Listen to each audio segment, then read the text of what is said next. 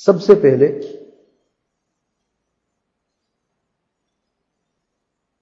ہر حاجی کے لیے ضروری ہے کہ وہ صلی اللہ وبرکاتہ میقات سے احرام باندھے۔ پاکستان والوں کے لیے کراچی میقات نہیں ہے، کراچی میقات نہیں ہے اور نہ ہی جدہ میقات ہے۔ ان کا میقات راستے میں جہاں پہ جہاز میں اعلان ہوتا ہے وہاں پر ہے۔ اور یہ میقات جاننے کے لیے، اور میقات کا لفظ جو ہے یاد رکھیں یہ وقت سے لیا گیا ہے۔ میقات زمانی بھی ہے، میقات مکانی بھی ہے۔ زمانی تو میں نے بتا دیا، شوال، ذوالقعدہ اور ذوالحجہ۔ اور جو مکانی میقات ہے یہ خاص جگہیں ہیں، ان جگہوں کو نبی رحمت صلی اللہ علیہ وسلم نے خاص کر دیا، خاص ملکوں کے لیے جہاں سے لوگ آتے حج کے لیے، کہ وہ یہاں سے احرام کریں۔ اس کے بعد اگر کوئی حاجی کراس کر جاتا ہے میقات کو تو اس پر دم واجب ہو جاتا ہے، کیونکہ میقات سے احرام کرنا واجب ہے۔ تو کراچی سے ہم حج کے نکلتے ہیں، ایئرپورٹ میں ہی یا اپنے گھر سے جو لوگ کراچی میں رہتے ہیں غسل کر لیں، اور غسل کرنے کا طریقہ وہی ہے جو سنت طریقہ ہے، جو جسے غسل جنابت بھی کہتے ہیں۔ اس کے لیے یاد رکھیں سب سے پہلے استنجا کرنا ہے، اور استنجا کرنے کے بعد وضو کرنا ہے جیسے وضو کیا جاتا ہے، اور پاؤں جو ہے سنت طریقہ ہے کہ دوسری جگہ پہ دھونے، اس جگہ سے ہٹ کے۔ سنت طریقہ یہ ہے غسل کے لیے، وضو پورا کر لیں، پاؤں اس جگہ سے ہٹ کے دوسری جگہ۔ آج کل تو ویسے بیسن ہے تو دوسری جگہ ملتے ہیں تو ادھر ہی دھو لیتے ہیں۔ پچھلے زمانے میں یہ نہیں ہوتا تھا، برتنوں میں وضو ہوتا تھا تو برتنوں کو تھوڑا سا ہٹا کے دوسری جگہ پہ کر لیتے تھے وضو۔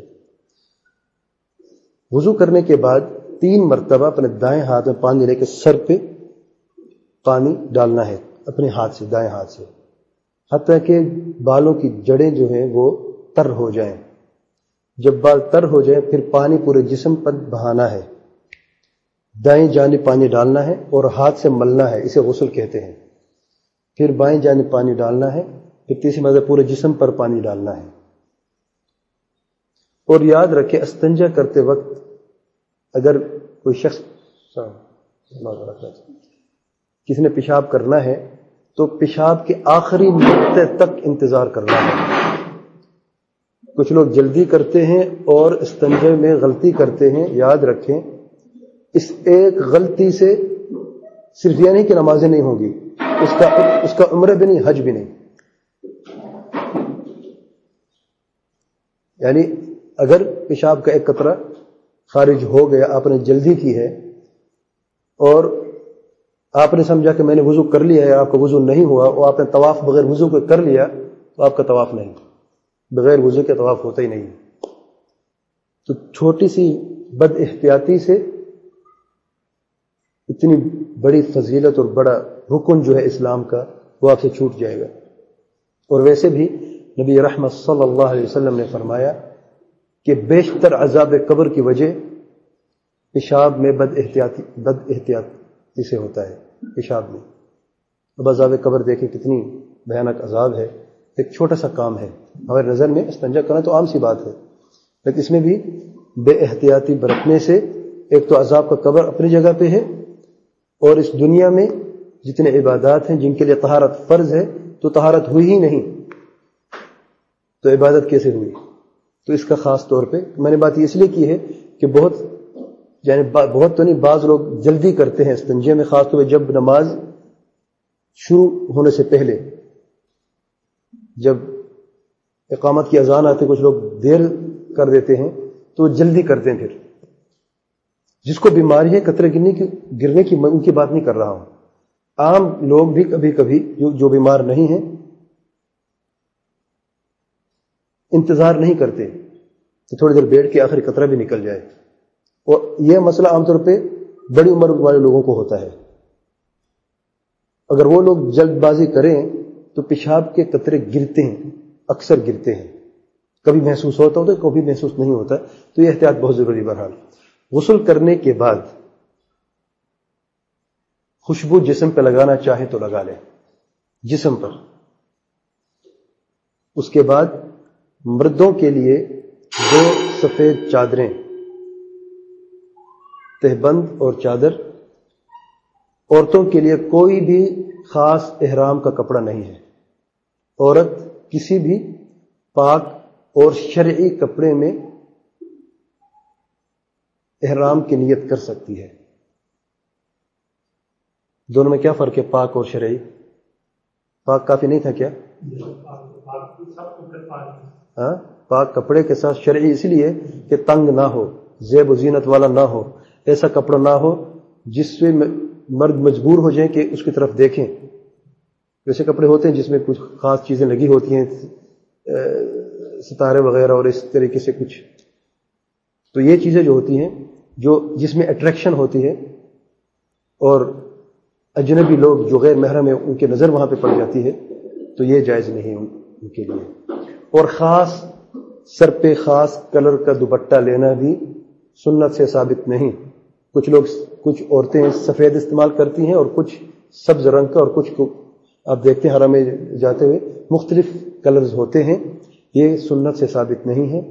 کسی بھی کپڑے میں جو ستر کو ڈھانپے، اچھی طریقے سے جسم کو ڈھانپے، عورت اس کپڑے میں احرام کی نیت کر سکتی ہے. احرام کے کپڑے پہننے کے بعد یاد رکھیں، کچھ لوگ سمجھتے ہیں کہ اب احرام کی نیت شروع ہو گئی ہے. یہ بات درست نہیں. کپڑے پہننے سے بندہ محرم نہیں ہو جاتا. احرام کے بعد 2 رکعت سنت ادا کرنا، اور یہ سنت جو ہے یہ احرام کے لیے نہیں ہے. احرام کے لیے کوئی خاص نماز نہیں ہے. یہ جو 2 رکعت ہے یہ ہے سنت الوضوء. سنت وضوء آپ 2 رکعت ادا کر سکتے ہیں. وضو کی 2 سنتیں، جیسے عام وضو کرتے ہیں اس کے بعد 2 سنتیں پڑھتے ہیں. لیکن بہتر طریقہ یہ ہے کہ اگر فرض نماز کا وقت ہے تو اس وقت یعنی اس سے پہلے آپ احرام باندھیں اور باجماعت احرام میں آپ نماز پڑھیں. یہ بہتر ہے. اگر نماز کا وقت نہیں، آپ کسی وقت میں بھی احرام باندھ سکتے ہیں. تو احرام کے بعد 2 رکعت اگر آپ نے پڑھنی ہے تو سنت الوضوء 2 رکعت پڑھیں، اور یہ واجب نہیں ہے. اس کے بعد نیت کرنی ہے. سنت طریقہ یہ ہے کہ نبی رحمت صلی اللہ علیہ وسلم جب سواری پر سوار ہوتے تب نیت کرتے. متمتع کے لیے 2 قسم کی نیتیں ہوتی ہیں. لبیک اللہم عمرہ، کہ اللہ تعالیٰ میں عمرے کے لیے حاضر ہوں. دوسرے الفاظ ہیں لبیک اللہم بعمرہ متمتعا بہا الی الحج، کہ اللہ تعالیٰ میں عمرے کے لیے حاضر ہوں. اللہ تعالیٰ میں عمرے کے لیے حاضر ہوں متمتعا بہا الی الحج، حج کے لیے. تو یہ دونوں طریقے جائز ہیں. آپ کو جو بھی آسان لگے ان دونوں میں سے آپ نیت کر لیں.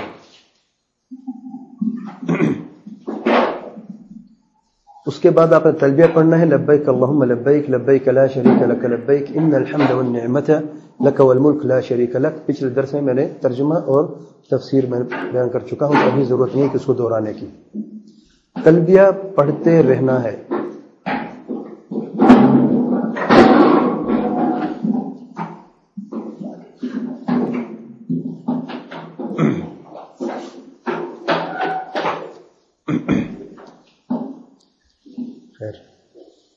تلبیہ پڑھتے رہنا ہے جب تک کہ آپ طواف شروع نہیں کرتے. پورے راستے میں تلبیہ پڑھنا مسنون ہے. کوئی اور دعا بھی پڑھ سکتے ہیں، جی ہاں، اور دعا بھی پڑھ سکتے ہیں. درود پڑھ سکتے ہیں، درود بھی پڑھ سکتے ہیں. عام دنیا کی باتیں کر سکتے ہیں، ہاں عام دنیا کی باتیں بھی آپ کر سکتے ہیں، بشرط یہ کہ اس میں کچھ شرعی محظور نہ ہو اور صرف دنیا کی باتیں ہی نہ ہوں.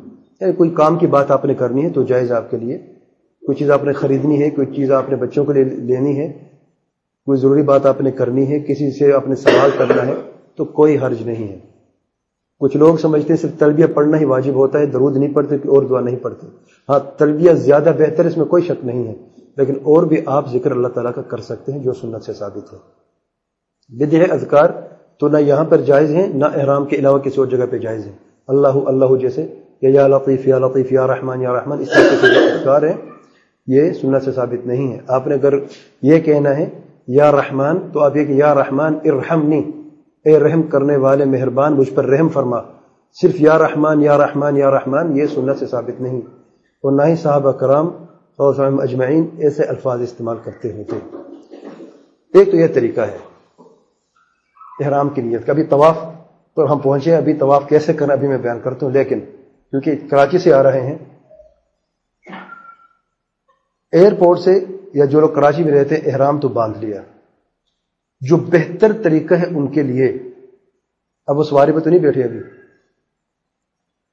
اور ان کا میقات ابھی آیا ہی نہیں ہے، کیونکہ بہتر ہے کہ جب احرام کے کپڑے پہن لیں.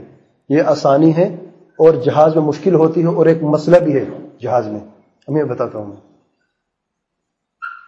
تو ایئرپورٹ سے غسل کرنے کے بعد مردوں نے اپنے کپڑے پہن لے احرام کے، لیکن ابھی نیت نہیں کرنی. جہاز میں بیٹھ گئے، جو ہی جہاز میں اعلان ہو کہ میقات آ گیا ہے، ادھر ہی اپنی سیٹ پہ بیٹھے ہی لبیک اللہم عمرہ، کہ اللہ تعالیٰ میں عمرے کے لیے حاضر ہوں. کچھ لوگ اسی وقت غسل کرتے ہیں اور اسی وقت احرام باندھتے ہیں، زیادہ تر لوگ یہی کرتے ہیں، یہ مشہور ہے. یہاں پر ایک مسئلہ ہے، جب اعلان ہوتا ہے 10-15 منٹ پہلے میقات سے ہوتا ہے. یہ جو اچھے ایئر لائن ہے یہ ان کی بات کر رہا ہوں میں. کچھ لوگ تو وقت 5 منٹ پہلے اعلان کرتے ہیں. اور کتنی حمام ہوتے ہیں جہاز میں؟ 2 ہیں یا 3 ہیں میرا خیال ہے، زیادہ 4 ہوں گے، زیادہ سے زیادہ 4 ہوں گے تقریباً. اور حاجی کتنی ہوتے ہیں؟ 400. تو 400 حاجی نے 4 حماموں میں کتنی دیر لگے گی ان کو احرام باندھنے میں؟ کتنی بڑی غلطی ہو رہی ہے. ان میں سے کتنے لوگ ہوں گے جو وقت پہ احرام کی نیت کرتے ہوں گے؟ 10% کر دیں، 10% کرنے چلو. باقی سب پر دم ہے، کیونکہ میقات گزر جاتا ہے اور انہوں نے نہ احرام پہنا نہ نیت کی ہے. کچھ لوگ تو جدہ کے قریب آ گئے ہیں، 1 گھنٹے کے بعد ان کو باری ملتی ہے، 1 گھنٹے کے بعد وہ بیچارے احرام پہنتے ہیں. یہ اچھے لوگ ہیں. جو ان سے کم اچھے وہ جدہ میں آ کے احرام باندھتے ہیں. یہ سب لا علمی ہے، لیکن اس لا علمی کی وجہ سے میقات سے احرام باندھنا ساقط نہیں ہوتا. میقات سے احرام باندھنا واجب ہے. ٹھیک ہے، تو اس کا خاص طور پہ خیال رکھنا ہے. اور یہ غلطیاں ہوتی ہیں، بہت زیادہ ہوتی ہیں. اگر کوئی شخص سو جائے، یعنی احرام کے کپڑے تو کراچی سے اس نے پہن لیے، نیت اس نے کرنی ہے میقات پہ اس کو نیند آ گئی، اس کی آنکھ کھلی میقات کے بعد، کیا کرے گا؟ اس پر دم واجب ہے. یا جو ہی اترے گا جدہ میں، قریبی میقات کی طرف جائے گا، وہاں سے نیت کرے گا. اور قریبی میقات جو ہے وہ تقریباً السیر الکبیر جو طائف کا میقات ہے وہ ہے قریبی، 140 کلومیٹر ہے تقریباً. تو اس کو 140 کلومیٹر کا سفر کرنا پڑے گا.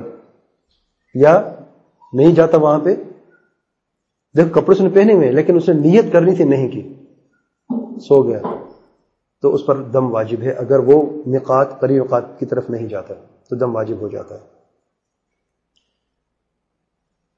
تو اس کے لیے دیکھیں بہتر یہ جو میں کہہ رہا ہوں، اگر وہ سو جاتا ہے، بھول جاتا ہے، تو کراچی سے بھی نیت کر سکتا ہے.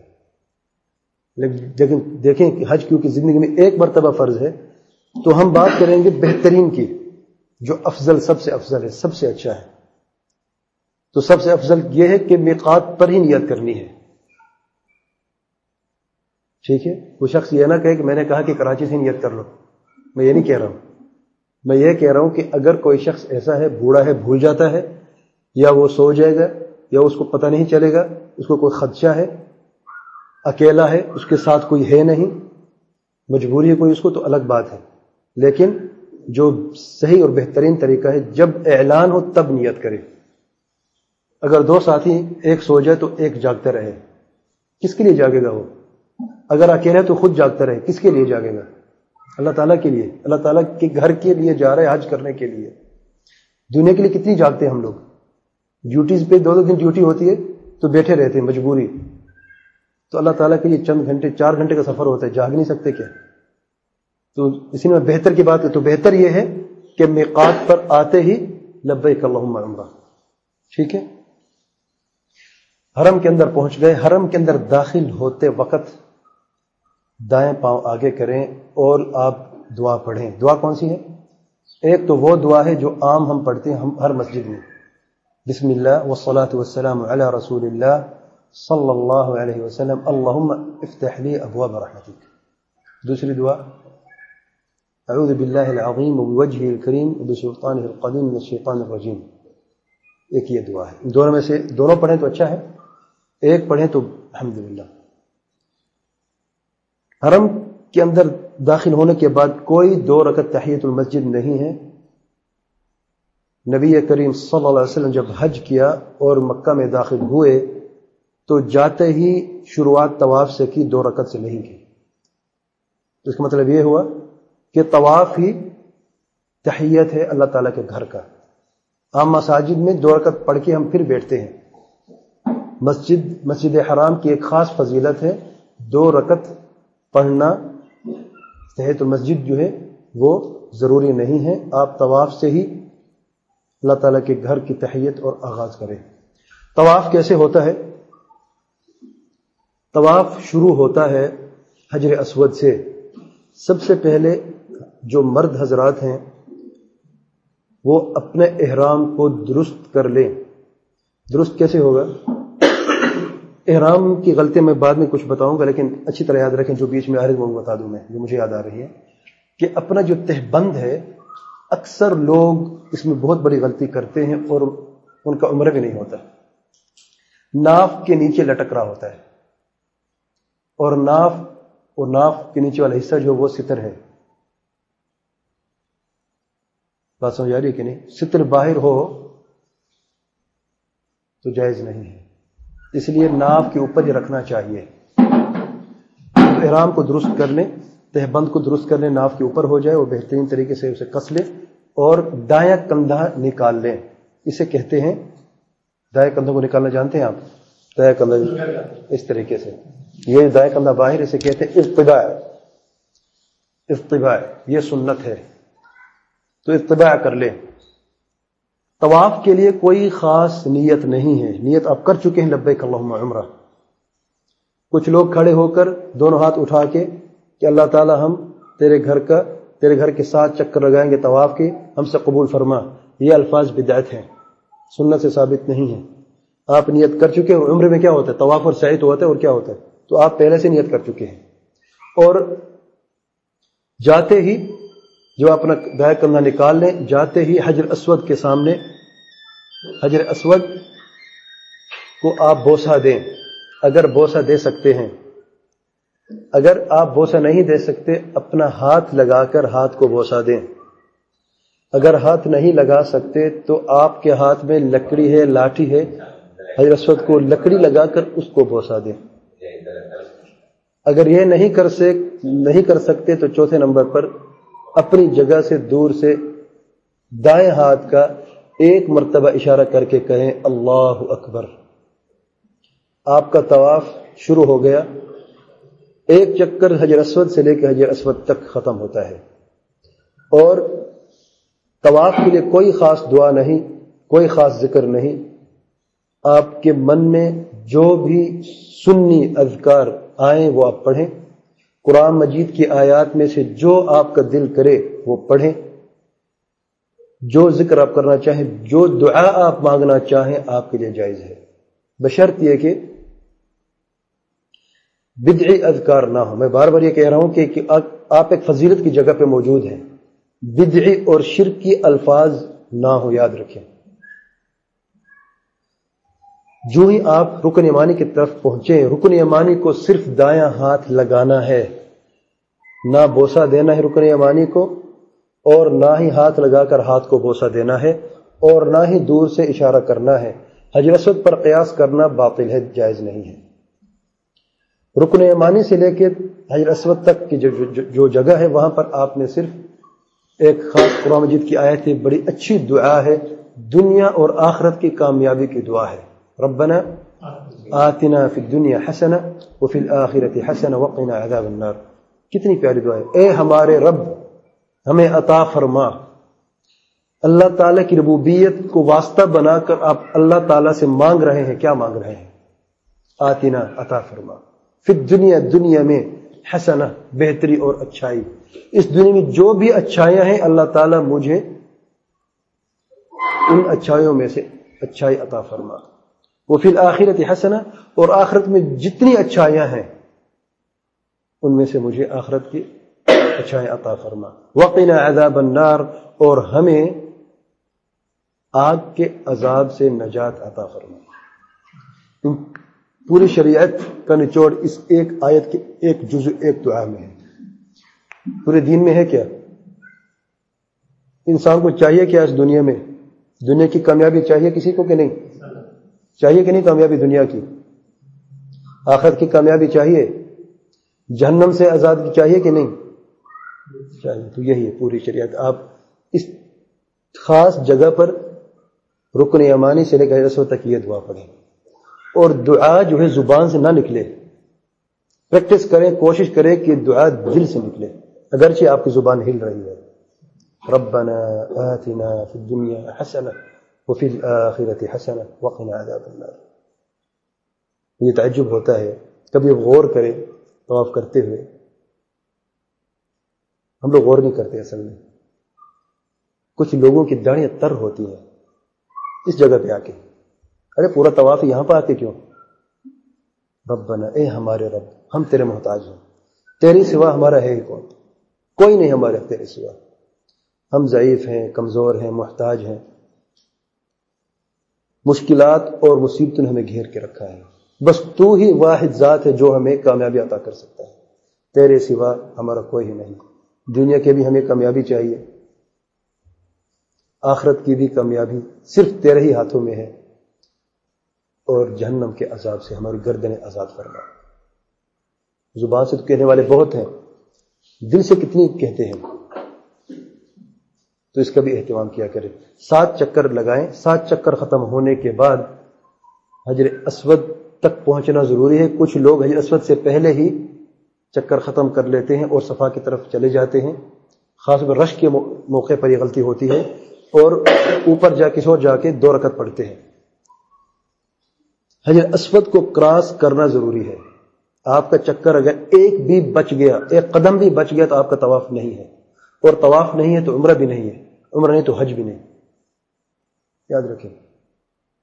تو حجر اسود کو 7ویں چکر میں آپ نے کراس کرنا ہے. کراس کر لیا، آپ اسی سمت میں آئیں اور آگے آ کے مقام ابراہیم کے پیچھے اگر جگہ آپ کو میسر ہو تو اچھی بات ہے، آسانی ہو تو اچھی بات ہے. اگر وہاں پر آپ کو جگہ نہ ملے، تھوڑا دور جا کے وہاں پہ نہ ملے، تو کسی اور جگہ میں آپ کسی جگہ میں گراؤنڈ فلور پہ یا فرسٹ فلور پہ آپ 2 رکعت ادا کر سکتے ہیں. 2 رکعت آپ نے اتمام و طواف سنت، 2 رکعت سنت ہے. اور اپنا سب سے پہلے اپنے کندھے ڈھانپ لیں. طواف کے بعد اپنے دونوں کندھے ڈھانپ لیں اور یہ آیت پڑھیں وَاتَّخِذُوا مِن مَّقَامِ إِبْرَاهِيمَ مُصَلًّى. جس کو آتا ہے وہ پڑھے، جس کو نہیں آتا اس کے لیے ضروری نہیں. پریشان نہ ہوں. میں آپ کو پیپر دوں گا انشاءاللہ، اس میں سب موجود ہے. جو میں بیان کر رہا ہوں اس کا خلاصہ موجود ہے، آپ پڑھ لینا ایک مرتبہ انشاءاللہ. عمرے میں غلطی نہیں ہوگی انشاءاللہ آپ سے انشاءاللہ. 2 رکعت ادا کرنی ہے مقام ابراہیم کے پیچھے، یا جہاں پر آپ کے لیے آسانی ہو. پہلی رکعت میں سورہ فاتحہ کے بعد سورۃ الکافرون، اور دوسری رکعت میں سورہ فاتحہ کے بعد سورۃ الاخلاص. رکتے ہیں تھوڑا سا یہاں پہ، چھوٹی سی بریک ہے. اس بریک میں یہاں پر یہ 2 صورتیں کیوں؟ دوسری بھی تو ہے، آپ اور پڑھ سکتے ہیں، لیکن یہ 2 صورتیں کیوں؟ سورۃ الکافرون، سورۃ الاخلاص.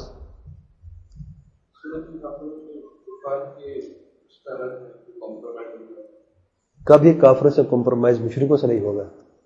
جزاک اللہ خیر. ٹھیک ہے. توحید ہی توحید ہے، دونوں میں توحید ہے. تو حاجی یا معتمر جب عمرہ کرتا ہے، یہ وہی جگہ تھی جہاں پر کعبے کے سامنے 360 بت ہوا کرتے تھے. اللہ تعالیٰ نے اپنے فضل و کرم سے اور نبی کریم صلی اللہ علیہ وسلم کی محنت سے اپنے گھر کو پاک کیا، شرک سے، بدعات سے، خرافات سے. اے مومن، اللہ تعالیٰ کے گھر کا طواف کرنے والے، عمرہ کرنے والے، وہ وقت بھی یاد رکھو اور یہ وقت بھی یاد رکھو. وہ بھی ایک وقت تھا کہ مومنوں کو کتنی ستایا جاتا تھا صرف طواف کے لیے. آج بھی وقت ہے، امن و امان ہے، ہر طرف اللہ تعالیٰ کی رحمتیں ہی رحمتیں ہیں. اور یہی جگہ تھی جہاں پر مشرکین نے یہ کہا تھا کہ اے محمد صلی اللہ علیہ وسلم، جب عاجز ہو گئے، ایک کام کرتے ہیں، 1 سال ہم آپ کے معبود کی عبادت کرتے، اللہ تعالیٰ کی عبادت کرتے، اور 1 سال آپ ہمارے معبود کی عبادت کرنا. اللہ تعالیٰ نے فرمایا قل یا ایھا الکافرون، شدت کے ساتھ، اور کہلوایا بھی اپنے پیارے نبی صلی اللہ علیہ وسلم کی زبانی، ایک کافرو، اچھی طرح سن لو، جو تم نے مطالبہ کیا کبھی بھی تمہیں حاصل نہیں ہو سکتا. تا قیامت لوگ عمرہ کرتے رہیں گے اور یہ سورت پڑھتے رہیں گے. ایک کافرو سن لو. کچھ لوگ کہتے ہیں کافر کو کافر کہنا جائز ہے. ہم کہتے اللہ تعالیٰ نے فرمایا کہ قل یا ایھا الکافرون، جائز نہ ہوتا تو آپ ہر عمرے میں کہتے کیوں؟ ایک کافرو کان کھول کے سن لو، جن کی تم عبادت کرتے وہ ہمارے معبود ہو ہی نہیں سکتے. بات ختم ہے. لکم دینکم ولی دین، ایک ہی راستہ ہے تمہارا. ہمارے قریب آنا چاہتے ہو تو توحید ہے، ہمارا ہی معبود ہے بس، جو سچا معبود ہے. نہیں آنا چاہتے ہو لکم دینکم ولی دین. اور سورۃ الاخلاص اسی جگہ پر مشرکوں نے پوچھا تھا اے محمد صلی اللہ علیہ وسلم، ارے ہمارے بت، ہمارے معبود یہ تو آپ کے سامنے، یہ لات ہے اس کی یہ شکل، یہ عزہ اس کی یہ شکل، یہ ہبل اس کی یہ شکل ہے. صف لنا ربک، تیرا رب کیسا ہے؟ اللہ تعالیٰ نے فرمایا قل هو اللہ احد اللہ الصمد لم یلد ولم یولد ولم یکن له کفوا احد. کوئی ایسا تمہارا رب ہے تو سامنے لاؤ. نہ ہبل ایسا ہے، نہ لات ایسا ہے، نہ عزہ ایسا ہے. کوئی بھی معبود ایسا معبود ہے ہی نہیں. لہذا قیامت تک اعلان ہو رہا ہے ہر حاجی سے اور ہر معتمر سے کہ اللہ تعالی ہم کبھی شرک نہیں کریں گے، تجھ سے وعدہ ہے، اور نہ ہی کبھی مشرکوں کا ساتھ دیں گے، تجھ سے وعدہ ہے، اور نہ ہی کبھی کافروں سے دوستی کریں گے، تجھ سے وعدہ ہے. تو ہی واحد سچا معبود ہے، تیرے جیسا کوئی بھی نہیں. اب آگے چلتے ہیں. طواف کے بعد سنت طریقہ ہے کہ آپ زمزم کا پانی پی لیں. اس وقت میں نبی رحمت صلی اللہ علیہ وسلم نے زمزم کا پانی اس وقت پیا تھا. اپنے سر پہ بھی ڈال سکتے ہیں، جسم پہ بھی ڈال سکتے ہیں. زمزم کا پانی مبارک ہے، اور زمزم کا پانی پینے سے پہلے ایک نیت کر لیا کریں. کوئی بھی نیت کر لیا کریں. ماء زمزم لما شرب لہ، زمزم کا پانی جس کے لیے پیا جائے اس کے لیے ہے. بیماری ہے، تکلیف ہے، اور ہم سب تکلیفوں میں رہتے ہیں. مصیبت ہے، ہم سب میں مصیبتیں ہیں. پریشانی، ہم سب پریشان ہیں. نہیں پریشان تو دعا کیوں نہیں پڑھتے اس وقت؟ صرف پانی ہی پینا ہوتا ہے کیا؟ نہیں میرے بھائیو، اللہ تعالیٰ نے اس پانی میں ایک خاصیت رکھی ہے. دعا کی قبولیت کے ایک سبب رکھا ہے اللہ تعالیٰ نے. پانی بھی پیو، اپنی پیاس بھی بجھاؤ، اللہ تعالیٰ کی نزدیکی بھی حاصل کرو، اور اپنے دعائیں بھی قبول فرماؤ. تو دعا کیا کرو کوئی بھی، اللہ تعالیٰ میرے لیے عمرہ آسان کر دے، یہ تو مانگ سکتے ہیں کہ نہیں ہے؟ تو دعا مانگو اپنے لیے، بچوں کے لیے، اپنے گھر والوں کے لیے. 3 مرتبہ آپ نے 3 گھونٹ پینے ہیں تو 3 دفعہ دعا مانگو، کیا مشکل ہے؟ پھر جائے صفا کی طرف. صفا پر چڑھتے ہوئے اس آیت کریمہ کو پڑھنا ہے، مسنون ہے. ان الصفا والمروة من شعائر الله فمن حج البيت او اعتمر فلا جناح عليه ان يطوف بهما ومن تطوع خيرا فان الله شاكر عليم. پھر قبلے کی طرف رخ کر کے یہ کہنا ابدأ بما بدأ اللہ به، میں شروع کرتا ہوں اس چیز سے جس چیز سے اللہ تعالی نے شروع کیا. اور دونوں ہاتھوں کو دعا کی طرح اٹھانے ہیں. اس طرف دونوں ہاتھ سے اشارہ کرنا سنت سے ثابت نہیں. دونوں ہاتھ جیسے دعا کے لیے اٹھاتے ہیں، دونوں ہاتھ اٹھائیں اور یہ دعا پڑھیں. لا الہ الا اللہ وحدہ لا شریک لہ لہ الملک ولہ الحمد وہو علی کل شیء قدیر. لا الہ الا اللہ وحدہ انجز وعدہ ونصر عبدہ وہزم الاحزاب وحدہ. ایک مرتبہ پڑھ لیا. پھر اپنے لیے جو بھی آپ کا دل کرے دعا کریں، اپنے گھر والوں کے لیے، اپنے رشتہ داروں کے لیے، والدین کے لیے، دوست و احباب کے لیے، جس نے آپ کو دعا کا کہا ہے اس کے لیے دعا کرو. پھر دوسری مرتبہ یہی الفاظ دہرائیں، لا الہ الا اللہ وحدہ لا شریک لہ لہ الملک ولہ الحمد وہو علی کل شیء قدیر، لا الہ الا اللہ وحدہ انجز وعدہ ونصر عبدہ وہزم الاحزاب وحدہ. پھر اپنے لیے، اپنے دوست و باب کے لیے، سب کے لیے دعا مانگے. تیسری مرتبہ پھر یہ دعا الفاظ پڑھنے ہیں اور پھر تیسری مرتبہ آپ نے یہ دعا مانگنی ہے. یہ سنت جگہ ہے جہاں پر آپ دعا مانگ سکتے ہیں مسنون طریقے سے. یہ سنت جگہ ہے جہاں پر آپ دونوں ہاتھ اٹھا کر اللہ تعالیٰ سے دعا مانگ سکتے ہیں. جو لوگ غلطی کرتے ہیں طواف کے فوراً بعد مقام ابراہیم کی دعا، ملتزم کی دعا، فلاں کی دعا، یہ دعائیں کہاں ہیں؟ یہ دعائیں کسی سنت سے میرے بھائی ثابت نہیں ہیں. اور ایک جو اہم غلطی میں بتانا بھول گیا تھا، طواف میں خاص کتاب سے کوئی ذکر، کوئی دعا پڑھنا سنت سے ثابت نہیں. عام طور پہ چھوٹے کتاب جو بکتے ہیں حرم کے سامنے، ان کتابوں میں جو الفاظ موجود ہیں ان میں سے اکثر ایسے ہیں جو سنت سے ثابت ہیں، لیکن پہلے چکر کی دعا، دوسرے چکر کی دعا، تیسرے چکر کی دعا یہ سنت سے ثابت نہیں کہ خاص دعا کو خاص چکر کے لیے مخصوص کر دینا، اس کی کوئی دلیل نہیں. ان چکروں میں نہ پڑو. بہتر ہے کہ آپ اپنے رب سے اپنے دل و زبان سے جو بھی آپ دعا مانگنا چاہیں، جو بھی ذکر کرنا چاہیں وہ کریں. اور کبھی آپ نوٹ کیا کریں، جو لوگ اپنی آنکھوں سے پڑھتے ہیں اور زبان سے پڑھتے ہیں، آنکھوں سے دیکھ کے، اور جو لوگ خود تجربہ کرو، لوگوں کو نہ دیکھو. جو لوگ یہ کرتے ہیں کتابوں سے پڑھتے ہیں، میری گزارش ایک مرتبہ ایسا عمرہ کر کے تو دیکھیں، بغیر کتاب میں ہاتھ اٹھائے، اپنی دل کے اندر اور زبان سے اپنے رب کو یاد کر کے تو دیکھو، اور دونوں فرق محسوس کرو کتنا فرق ہے. آپ کا سارا وقت، ساری محنت اور جدوجہد کس میں ہوتی ہے کہ دیکھتے ہیں کتنا باقی ہے، دعا کتنا باقی ہے، اس میں ٹینشن میں لگے ہیں.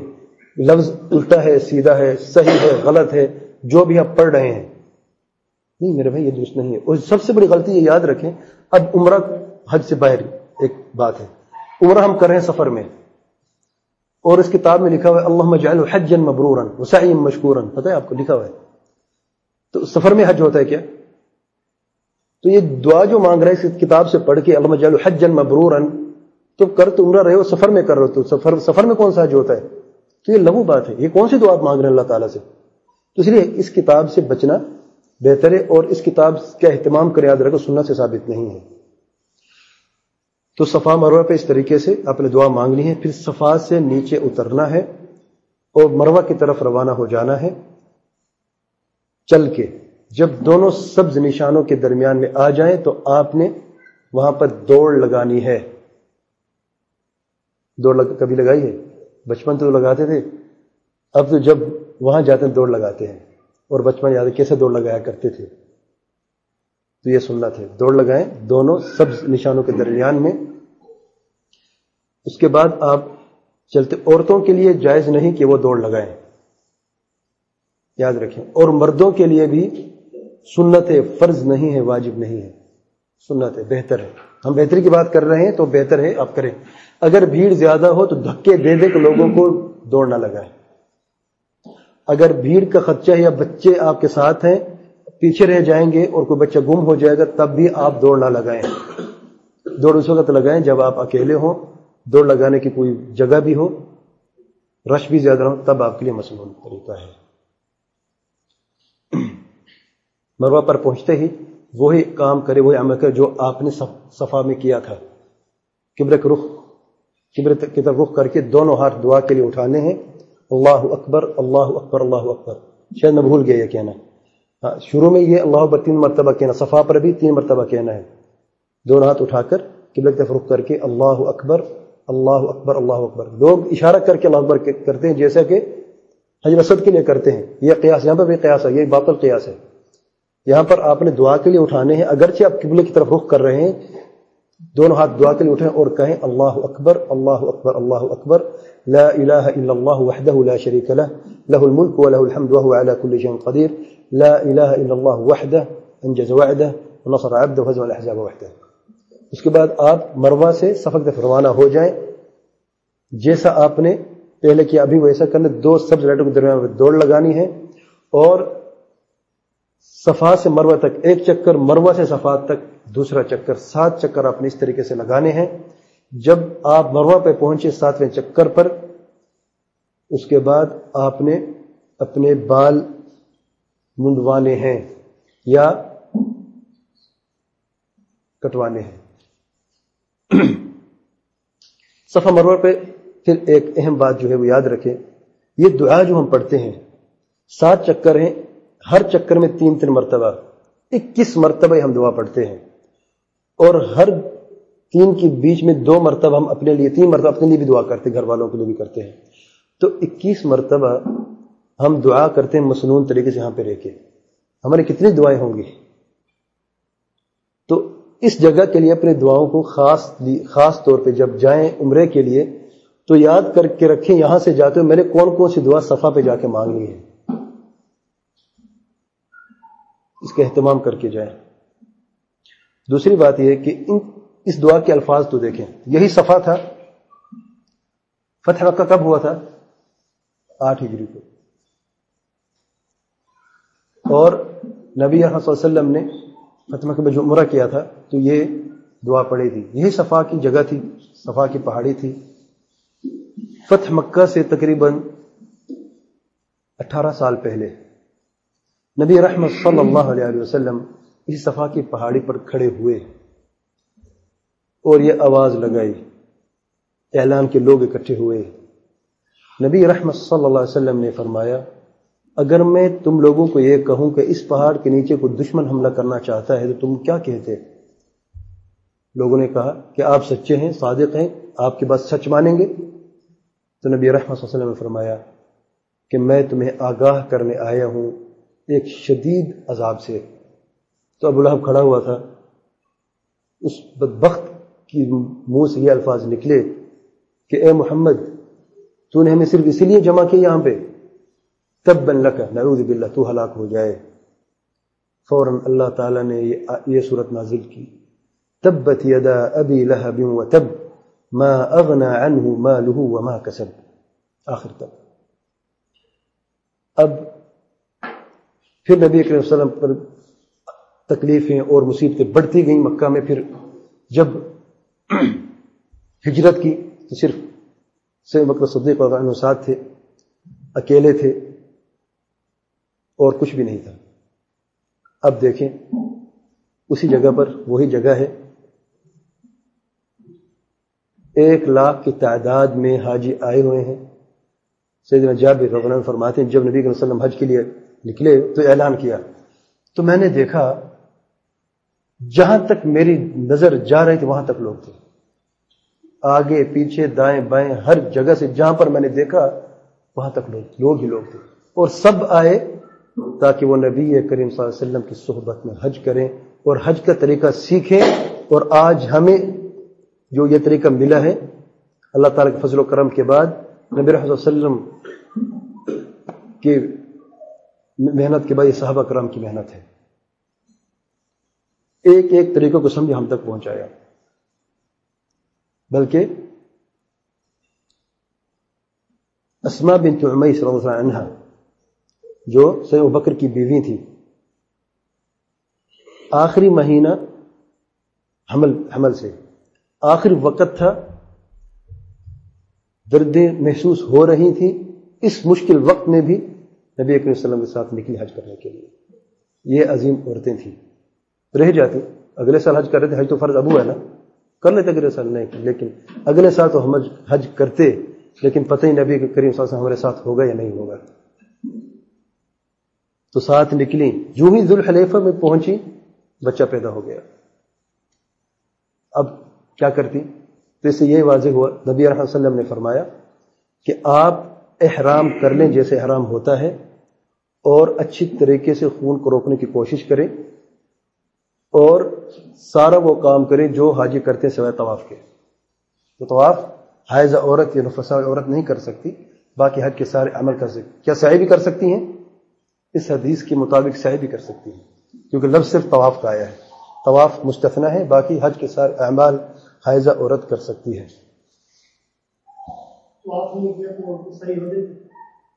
میں حج کی بات کروں گا بعد میں، بس ایک کے بیچ میں بات ہے کہ میں نے بتا دی ہے۔ عمرے میں طواف پہلے سعی بعد میں، تو عمرہ نہیں ہوتا جب تک کہ پاک نہ ہو جائے. کیونکہ حج میں کچھ لوگوں نے جو حج کر رہے تھے افراد کی نیت بھی تھی اور قران کی نیت بھی تھی. تو قران میں، جیسے میں آگے بتاؤں گا، قران میں حائضہ عورت پہلے سعی کر سکتی ہے، طواف بعد میں، طواف الافاضہ کر دے گی، کوئی حرج نہیں. تو ترتیب عمرے کے لیے ضروری ہے، پہلا طواف ہے پھر سعی ہے. حج کے لیے ترتیب ضرور نہیں ہے، پہلے سعی ہو سکتا ہے بعد میں طواف افاضہ کر سکتے ہیں. بہرحال تو اب یہی جگہ ہے، صفا کی پہاڑی ہے.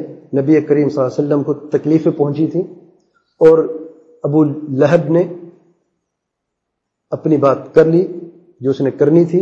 اللہ تعالیٰ کی حکمت ہے، یہ وہی جگہ ہے. اب یہاں پر توحید کا اعلان ہو رہا ہے. لا الہ الا اللہ وحدہ لا شریک لہ لہ الملک ولہ الحمد وہو علی کل شیء قدیر. لا الہ الا اللہ وحدہ، اللہ تعالیٰ کے سوا کوئی معبود نہیں، وہ واحد ہے، اس کا کوئی شریک نہیں. انجز وعدہ، اپنا وعدہ پورا کیا. ونصر عبدہ، اپنے بندے کو نصرت عطا فرمائی، کامیابی عطا فرمائی. وہزم الاحزاب وحدہ، جتنے بھی گروہ تھے مشرکین کے، جتنے بھی لوگوں نے اس دین کو توڑنا چاہا، اللہ تعالیٰ کے نور کو اپنی پھونکوں سے بجھانا چاہا، اللہ تعالیٰ نے اپنے نور کو بھی تمام کیا، اپنے بندے کو بھی کامیابی عطا فرمائی اور اپنے توحید کے جھنڈے کو اسی جگہ پر دوبارہ لہرائے جہاں پر مشرکین نے نبی صلی اللہ علیہ وسلم کو نکالا تھا. تو اے میرے پیارے نبی صلی اللہ علیہ وسلم، تو رنج نہ کر، اسی جگہ پر آپ کو تکلیف پہنچائی گئی. آج تیرے ارد گرد 1,00,000 کی تعداد ہے جو تیرے ساتھی ہیں، اور تو توحید کا اعلان سب کے سامنے کر رہا ہے. کوئی آپ کو روکنے والا نہیں، کوئی آپ کو تکلیف اس وقت پہنچانے والا نہیں. تو یہ ہے حکمت ہے. ان الفاظ پہ ذرا غور کیا ہے ہم لوگوں نے. یہ کلمات تلبیہ تو شروع سے ہم پڑھتے ہیں، اس کے میں نے بات بیان کی تھی پہلے، توحید ہی توحید تھی ساری. یہاں پر دیکھیں پھر وہی توحید ہے. کتنی بدبخت لوگ ہیں وہ جو عمرہ کرنے کے بعد بھی غیر اللہ کو پکارتے ہیں. اگر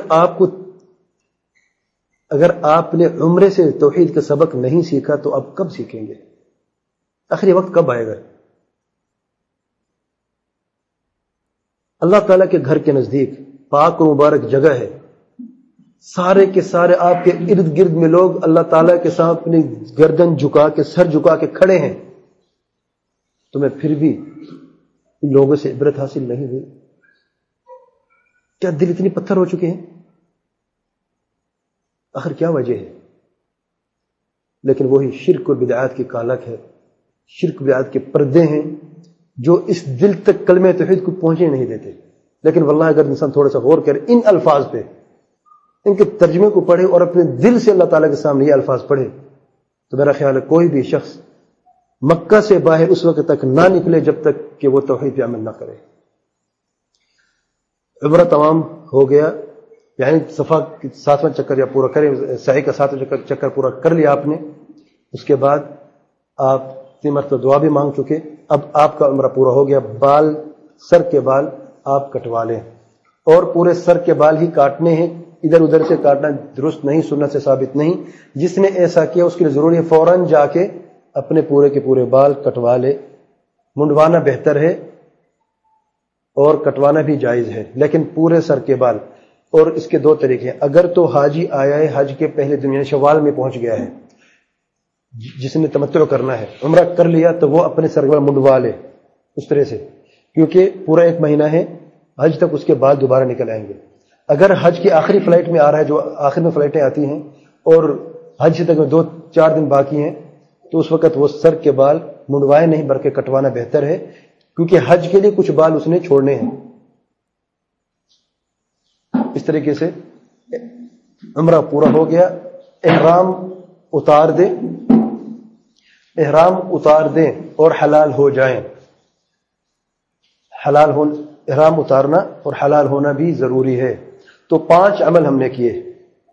نمبر 1 احرام میقات سے، نمبر 2 طواف، نمبر 3 سعی، نمبر 4 سر کے بال منڈوانا، نمبر 5 حلال ہونا.